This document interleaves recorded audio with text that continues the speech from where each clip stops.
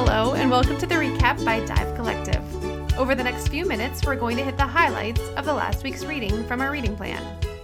Annika and I, and sometimes Kelly, are excited to invite you along as we read through the Bible together. You can find our reading plan at divecollective.org. It's a free download when you sign up for our newsletter. We know some love the accountability of a checklist, while others thrive from the freedom to join in whenever your schedule allows. The recap is intended to meet all of those needs. So whichever category you fit into, just know we're excited to have you here with us today.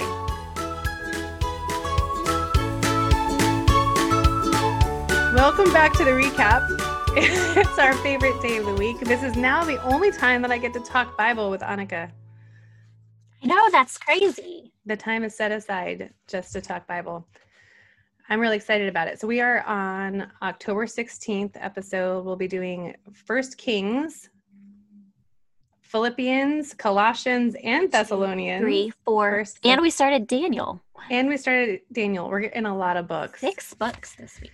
So this I thought was fun to read about. Not fun. I guess I remember like in Sunday school growing up and learning about, all the different kings in Judah and Israel and how they fought with each other, and Rehoboam and Jeroboam and Ahab. And so I actually paid attention in the latter part of this week's reading. It was cool because for the most part, they sort of but just like the way that the book of 1 Kings is organized, they would talk about the king of Judah and then talk about that king for a little bit. And then they would say, while that king was reigning in Judah, this is what's happening over in Israel. And it kind of went back and forth, and it was really easy to follow. And I just was surprised. I don't know why I was so surprised. It was easier to follow than I expected it to be. That's so good. When I thought about it based on the jumble that is left over in my head from when I was a kid in Sunday school. So interesting, because I actually kind of checked out for that part. I was like, this is really boring. And I know there's a whole book that's going to go way into more detail, but I'll catch up with this in Chronicles. 1 Kings was my favorite this week, I think. Well, I love the before and after. Well, because before they go into all those king stuff, they tell the story about this prophet who came and he prophesied against Jeroboam. Mm-hmm. Yeah, Jeroboam. And this prophet comes and he gives him this terrible word from the Lord because of his disobedience. And then the king is like, why don't you stay and have a meal? And the prophet's like, no, thanks. I'm out of here. I was told specifically not to have a meal with you. And so no. And so he goes off on the road. And then another prophet in the town hears about him, what he had done, and sends his son or a servant out to go get him. And the prophet is like, no, I'm not coming. I'm not supposed to stay. And the guy says, well, I have a word from the Lord that says you are supposed to stay. And so the prophet stays and he has a meal with them. And then he ends up dying. He ends up dying on the road. I'm backtracking a little bit. Like he knows that he's going to die, right? Like he knows. Yeah. Like the prophet. Good point. Like in the process, like he realizes that the other prophet, the other guy who said he had a word from the Lord was lying and he shouldn't have stayed. And so he knows he's going to die as a result of his sin, which. Right. So the end of the story there, though, is that then the guy who actually lied about it takes him and he buries him. And he wants to be buried beside him. Like it was such a selfish thing that he had done. Mm-hmm. Because he just wanted to spend time. I'm guessing it was that he just wanted to be with this guy who clearly had a word from the Lord. He was probably like, okay, so I'm totally interpreting here. Almost like an importance, like, oh, you're important, I want to be with you kind of thing. No, like status. Well, maybe that's one interpretation. My interpretation is more like, I think the life of a prophet is incredibly lonely. And so I wonder if he was kind of like, he wanted the companion, like I wonder if he just wanted to spend time with him. This guy clearly has a word from the Lord. He knows what he's doing. And I want him to come eat with me. I want to get to know him kind of thing. And so he used his own whatever his reasoning was though, like it seemed like it was worth it to him to take what he was given as a gift, the ability to interpret and share the word of the Lord and just use it willy-nilly just for his own his own benefit. Yeah. And the consequence of that was so severe. I don't know. I just really felt for him. I felt for him because it's just so human. It's so human to easily forget the holiness of God. and what we have been given. Hi, I just wanted to take a quick break to let you know about a couple of great resources we have for you. First, did you know that we have 2 podcasts? I know, it's confusing, but we have this one, The Recap, where we highlight our takeaways from the Bible reading plan. But we also have one called the Dive Collective podcast, on which we highlight the gifts and talents and stories of our members. We have 3 great interview episodes already up, but we have more coming soon, so you're going to want to access those on both Google and the Apple Podcast platforms. We also have a couple of excellent free Bible reading resources on our website at divecollective.org. When you sign up for the newsletter, you'll get weekly emails with a devotion to start your week and a free download of the Bible reading plan. And we also have a dive guide in the shop, so check the shop out too while you're there. So head on over to divecollective.org to grab your free resources soon. You know what I mean? Like, just it's so interesting because I did not feel for him at all. I was like so mad at him because I'm like, look, you in your selfishness made this choice, and now this other guy, the actual man of God, who, from my perspective, in my human reading it doesn't feel fair that he would get punished because but he was wrong. Like, that's the thing, is that he knew the word of the Lord, and he decided, if my interpretation is correct, he probably had the same desire too. Like, I'm sure that he desired to go spend time with another man of God, that he allowed himself to doubt that he knew what God said. Like, he's just as much to blame in my eyes as the other guy. I get that, but I also I feel like he was trusting. Here's 2 men trusting of God. Who? Well, okay, so that's the point. I wrote in my margin, I should be listening to the words of God, not the words of men. I think that's probably one of the main lessons we can learn from the story. Yeah. And I agree with you. I am like, this guy trusted this other man of God that he, in a scale, if there's a scale and I'm like looking at one as worse than the other, I'm definitely looking at the first guy as slimier than the second. You know what I mean? The first guy looks really manipulative, and I just didn't have much compassion for him. I had compassion for the guy because I felt like he was tricked. You know what I mean? Like, I felt like he was manipulated by the other person, and then he was the one that had to have the consequence. I mean, the other guy, I'm sure, recognized he had to bear the weight of that for the rest of his life. What happened? I think in the past, that's the way I've always read it too, that this second guy was the jerk. I think now, I wonder if the difference now is that, like, I'm far more certain now in my walk with the Lord when I've heard from the Lord than I ever have, than I was the last time I've read it, and now it's one of those. He should have known. Yeah. When you've heard from the Lord, you have a responsibility to not let anybody cause you to doubt. Like, it's like, if you know the voice of the Lord, which this guy clearly did, that he was willing to go to this king and say this, if you know the voice of the Lord to that degree, it's your responsibility to trust the voice of the Lord. Yeah, that makes sense. And I think because of the clear sorrow of the man of God, it kind of made him, it was like, there seemed to be no underlying motive to trick him, except that he wanted to be with him. We don't see anything in the story that gives us an idea of why he was doing it. The goal, he wasn't trying to get consequences for the other guy. It was Yeah. It seemed like he just genuinely just wanted to be with this man of God. Anyway.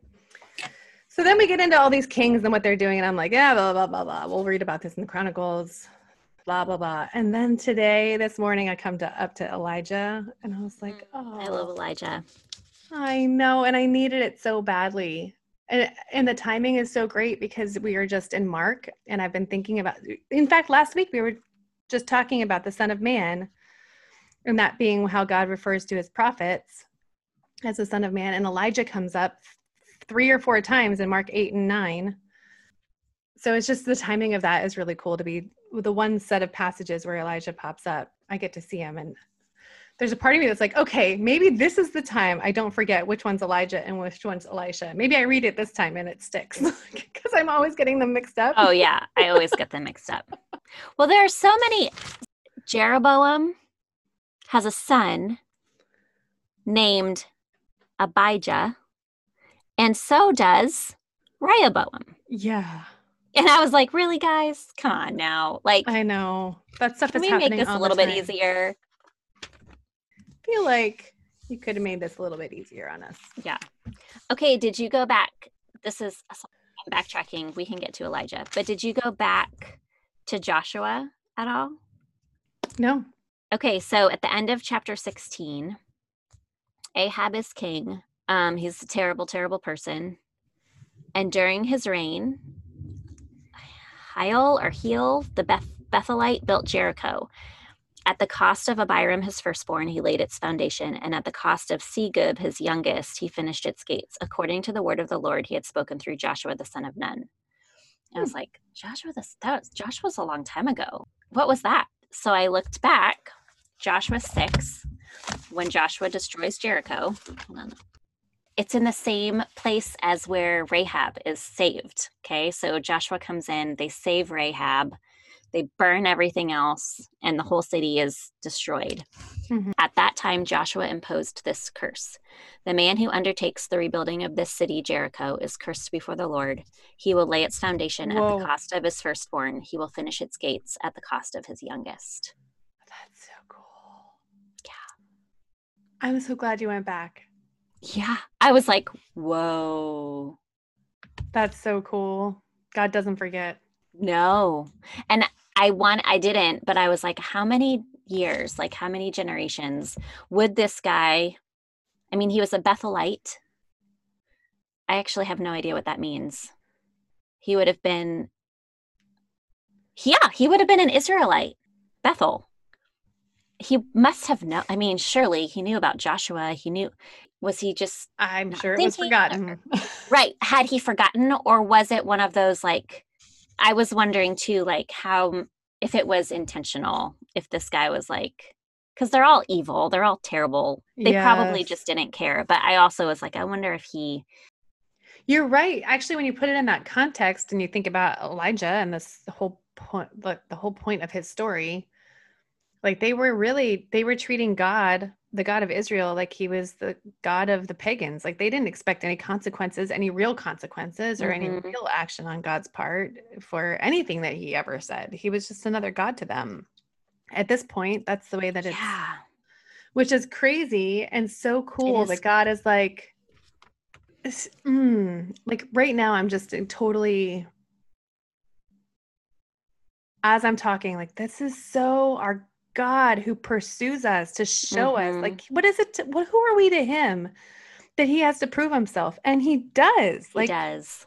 he took Elijah and he sends him to do this thing to say, no, really, I can make the soaking wet wood burn like Mhm. in a hot flash because that's who I am. Like I Yeah. am the only God that has any ability whatsoever, and my ability is all encompassing. It's just Mhm. All encompassing and so much. When we've been reading through like Isaiah and Jeremiah, the message describes their fake gods as like, how does he say it? No good gods, or not gods. How does he say it? I don't remember. It's so good. Anyway, like the contrast between the prophets of Baal and just what's the word? I mean, it's so ridiculous to me to look at them do what they're doing and they're expecting an answer. Like they're asking a non-God, like a nothing cutting God. themselves till they're Yes, bleeding, like, they're bloody. I'm actually kind of picturing Jesus in their midst. Like if Jesus were there watching this, like what was that like for Elijah to just watch them like bloody so hopeless. themselves? Yeah. Yes, the things that they were doing to try to get their gods to act that they Mhm. actually believed that they would, to the point where they were just covered in blood. I mean, it was like that scene in my head just was overwhelmingly heartbreaking in that moment. Yes. When because I don't remember reading that part before, that they were like by noon, like 3 hours in, they're bloodied and gross, and then 3 more hours pass before Elijah's like, okay, enough. Yeah. Now that you're done with that, cover my altar in water. Surround it with a moat of water. Just Mhm. douse it in wetness. Mm-hmm. Because it's not enough that he can just start a flame. Right. That's not going Right. to be enough for you. Well, but it's not going to be enough for them. But it made me think of, we read it last week in Ephesians. It's right after our Dive Collective verses in Ephesians 3 that God is able, basically the gist is that God can do more than we could ever ask or imagine. So that contrast between those prophets of Baal begging this non-God who's incapable of anything, like he can't do anything. And then there's Elijah. Elijah pours the water on it, but then when God sends the fire, like he doesn't just burn up he doesn't just send the fire to consume the offering, like he burns it all up and it's wet. Like just all of those things that it just made me think it happens because Elijah prays. And so it just made me think of that verse and like our prayers. If I put myself in Elijah's shoes, I mean, I think God was obviously leading Elijah, but if I'm just thinking about what I would have done in this situation, I for sure would not have put water on it. And I would have been like, please, God, just a spark. Like, I just need a spark, you know? And like, Elijah's like, no, get it wet. My God is capable of doing more than you could ever imagine. And more than he wants to glorify himself more than I need him to glorify himself. Exactly. Right now. Exactly. So here's a testimony that I probably won't include, but I don't think have I ever shared with you about the time that I took some friends to Cedar Point and there was a tornado warning. No. No, but I'm not surprised. Oh my gosh, that's funny. Calamity that follows Erin everywhere she goes. Of course there's a tornado.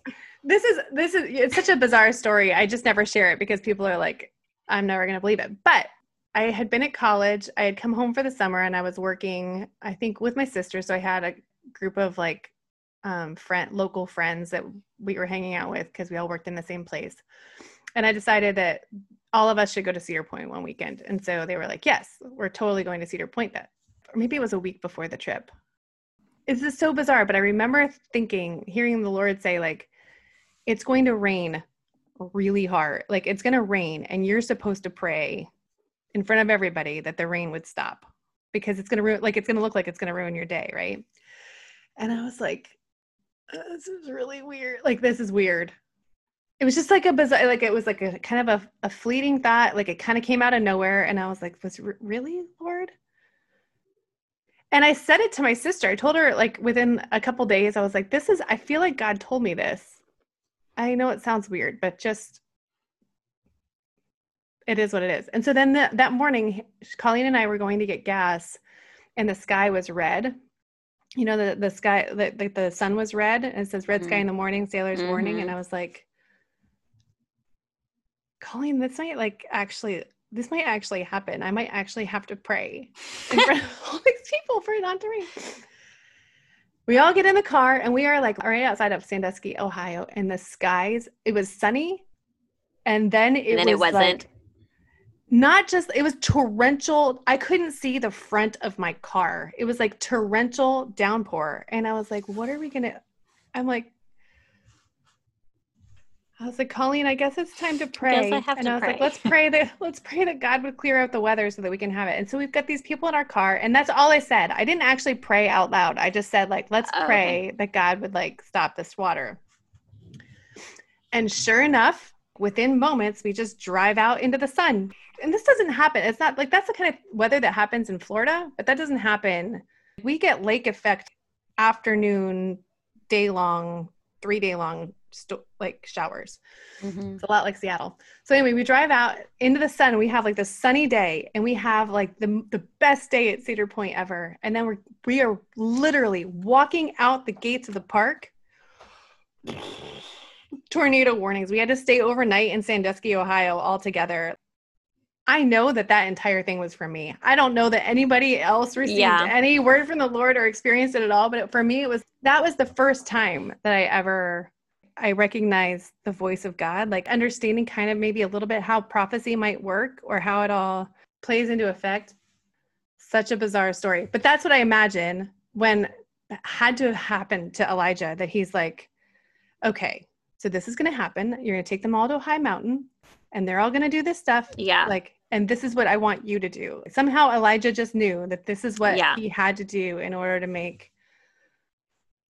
You would have to just know. You have to know that God is going to show up. You have to know that like what the steps are and how that's going to like look, or you can't, because otherwise I'm like you, like, God, just a spark, just a little spark. When Ahab saw Elijah, Ahab said to him, "Is that you, the one ruining Israel?" I'm trying to see, because sometimes it tells us like, and God said to Elijah, yada, yada, yada. But I don't think it says that in this one, does it? I don't think so. I don't think you get the story. It doesn't. No, you don't get the story at all. But it must have happened. Right. He had to have known that that was what it was supposed to look like, because he's so directive in exactly what they're supposed to do. Anyway, and so then he goes and he prays for rain. Right. So Elijah tells him it's going to rain because it's been a famine. Like there's been no rain, because before this happens, God has been feeding Elijah with the ravens at the brook. And then the widow's son happens because Elijah goes to find food and he keeps the oil and the flour going forever. That part. Such an important part. Yep. Yes. Goes with like the feeding. I mean, that totally fits with the feeding of the 5,000 that we're studying in Mark. That was I went back and was thinking about that story too. But yes, that story that the bread just keeps going until there's more, until the famine's over, right? Until the famine's over, yep. He tells Ahab to go and eat, and then Elijah goes and watches for the cloud, and then finally there's like a tiny cloud over the sea, and then Elijah runs to wherever Ahab is headed and beats him there, and that's the end of 18. I don't remember what happened in 19. Maybe I forgot to read it. That's right. So this is another thing that I totally relate to. You know, we've talked about this, that like every time we were done with Illuminate afterwards, I wanted to like end my life. I was like, this is the worst ever. Like I just felt terrible. Like I felt completely worthless. Mm-hmm. Yeah, totally felt despair. When I was saying that that's how I experienced every time I was doing Illuminate, when I was done, I just felt so terrible afterwards. Somebody reminded me about this story in Elijah, and how after he was done with this incredible moment of ministry, he basically finds himself under a tree and he was like, take my life. I'm ready to join my ancestors in the grave. Exhausted, he fell asleep under the lone broom bush.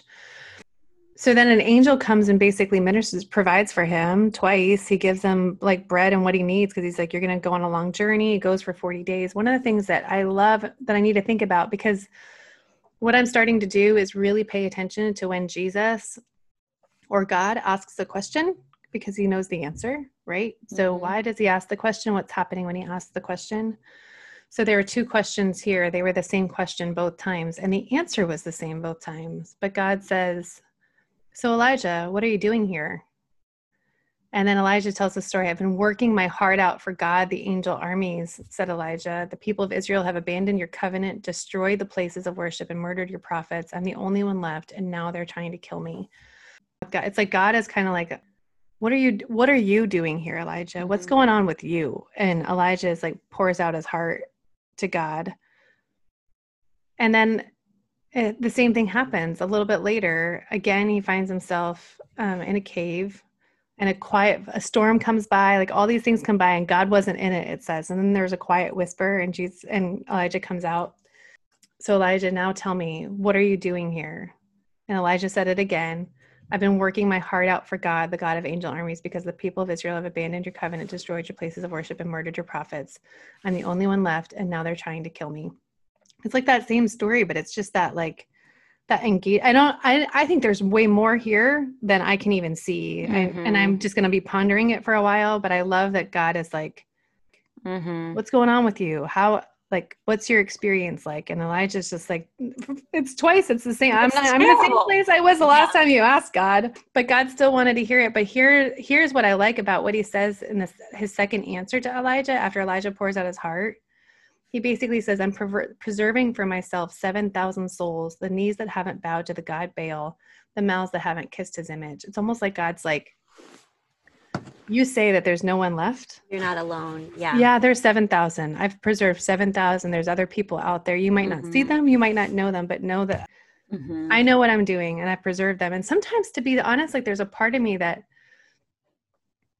even now I have those moments where it's like, Lord, where are your people? Where are the people who are focused on you? Because it's so loud. There's so much like arguing, and even among his people, there's so much to be discouraged about. And he's like, no, I've got people. I've got people in all the places. Like you don't worry about, I've preserved people for my name. We are running out of time. Ezekiel ends with a bang. He talks about what heaven is going to be like, I think is what he's saying. It says in chapter 47 of Ezekiel, starting in verse 8, it says, this water flows east, descends to the Arabah, and then into the sea. It's talking about the water that's coming out of the temple. The sea of stagnant waters. When it empties into those waters, the sea will become fresh. Wherever the river flows, life will flourish, great schools of fish, because the river is turning the salt sea into fresh water. Where the river flows, life abounds. Fishermen will stand shoulder to shoulder along the shore from En Gedi all the way north to En Eglaim, casting their nets. The sea will teem with fish of all kinds, like the fish of the great Mediterranean. The swamps and marshes won't become fresh, they'll stay salty, but the river itself on both banks will grow fruit trees of all kinds. Their leaves won't wither. The fruit won't fail. Every month they'll bear fresh fruit, because the river from the sanctuary flows to them. Their fruit will be for food, and their leaves for healing. That's beautiful. This is a side note, but when I read the last couple chapters of Ezekiel, so like as we've been reading the temple, like rebuilding the temple, I've been thinking, like, when is this happening? When is this? Right. Yes. And then when I get to this, I'm like, oh, like really, when is this happening? And so as I'm reading this, I thought the same thing. But so the last line that you just read, is their fruit will be used for food and their leaves for medicine. And I'm like, well, we're not going to need medicine. I was like, okay, I didn't have time this morning. I was finishing it. Oh, I thought you were going to have answers for us. No, that's why I was like, this is a total side note. But I was like, Ezekiel, well, there were several things about it that I was like, well, that doesn't make sense. Like there's some things that don't fit with heaven. I said that it's heaven. But it doesn't fit with earth either. Like, I mean, like fruit trees bearing every month. Like, so that there's so many questions. But I feel like Ezekiel, I think of all the books that we've read this year, Ezekiel is the most, like, I'm the least familiar with it of all of them. And I think it's left me with the most desire to study. Yeah. Like, I'm just like, what is happening? When is this like the prophets that I've told you before, like, when is it for? Like, that's always this really big question for me. And so it kind of, but okay. My favorite part of Ezekiel's reading this week was the way it ended, which this, I thought, I agreed with you. I thought it's talking about heaven, the new city. The second half of verse 35 says, the name of the city from that day on will be The Lord is There. Yes. Mic drop from Ezekiel. God is there. That's where I want to live. Yes. So then we started Daniel. Daniel chapter 1 is the passage that was preached when I decided to homeschool Hannah. That's when I was in a backwoods. Did I tell you this story? I've told you the story, right? This sounds familiar, yeah, but I did not remember it was Daniel 1. Yeah, I was in a backwoods church in Louisville, Kentucky, outside of Louisville, Kentucky. I just did not expect to get anything. So I was there and the pastor preached this sermon on First Daniel. And I was in the middle of trying to figure out what the heck I was going to do with my kids, because Hannah was starting school age. Both Jeff and I went to public school. But I had somebody had sort of opened my heart to the possibility that homeschooling was a good idea. So Jeff and I had been talking about it, and I was kind of going back and forth. I was so on the fence, and kindergarten was coming, and I was like, Lord, if you have a preference, like, I want to do whatever that is, but I don't want, like, I know that either way you go with them. You go with them to public school. If we homeschool, I sure as heck am going to need you there. So whatever you need, whatever you want, like, that's what I want to do. And so then this pastor on this Sunday that I was kind of agonizing over this, he preached this sermon, and he was talking about Daniel, and that Daniel's parents must have been really special to have raised a boy. Like this guy, he was a young kid when he went to Babylon. He wasn't old. And but he knew enough about the necessity of living a set apart life, not living a life like the rest of the world. That when he was offered the feasts, when he was offered the banquet, he asked for a diet that would set him apart from the others, and God blessed that. And that to me was a significant moment, because it was like, well, this is just an easy way to live a set apart life. This is an easy way to show my kids that what we do is just a little bit different than what the rest of the world does. It's not to shun the rest of the world, and it's not to, the purpose wasn't to shelter them, but to just live a little bit of a set apart life so that our kids would know that we're just a little bit different than the rest of the world because we belong to God. Anyway, so this is just, it's a really special passage to me where you see Daniel choosing, asking for a very bland diet, considering what everybody else was feasting on. Right, considering what he was being offered, for sure. Yeah, and he was like, this is what I want, because I belong to God. I just can't even wrap my mind around it. The end of that story too, that story with Hannah is pretty cool, because in 4th grade, then she wants to go back to school. Right before 4th grade, she wants to go back to school. And I was like, you need to let us know, because we need to be praying about it. And she was like, I don't know what to do. And I was like, well, that's because you're little. Let us pray about it. Like, if this is what you think you want to do, then we'll pray about it. And she was like, well, she came back 2 days later and she was like, I want to pray about it. Like, I want to pray and ask God what I should do. And I was like, oh, okay. Yeah. She's like a young girl who wants to like seek God's heart on something. It was like, well, this is the whole point, right? This is why we started homeschooling you in the first place, so that you would be able to have your own relationship with God at a young age. So she did. She prayed about it and sought people's counsel all on her own, and she decided to go back to school. Crazy. Yeah. Then we went to Gitmo, and it's been weird ever since. Yep. Everything fell apart. I don't know, though. I feel like things are a little weirder for me now than they were in Gitmo. Yeah. Is there anything else to cover in there? Do we want to hit the epistles real quick? Yeah. I don't have a lot in the epistles. I felt like I was underlining like a crazy person in Colossians. Yeah. I feel like it's been a while since I read through Colossians, and I read it in one sitting.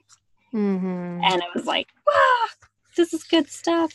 Yes, I have a lot of underlines. This is another example of Paul, who can just throw the gospel together in a few words. Right. Everywhere. Like, there's so many times with Paul that I'm like, well, there's all of it right there. That's like the perfect explanation of the gospel. And then he does it again and again and again. Like in chapter 2, somewhere between 11 and 15, when you were stuck in your old sin, dead life, you were incapable of responding to God. God brought you alive right along with Christ. Think of it. All sins forgiven, the slate wiped clean, that old arrest warrant canceled and nailed to Christ's cross.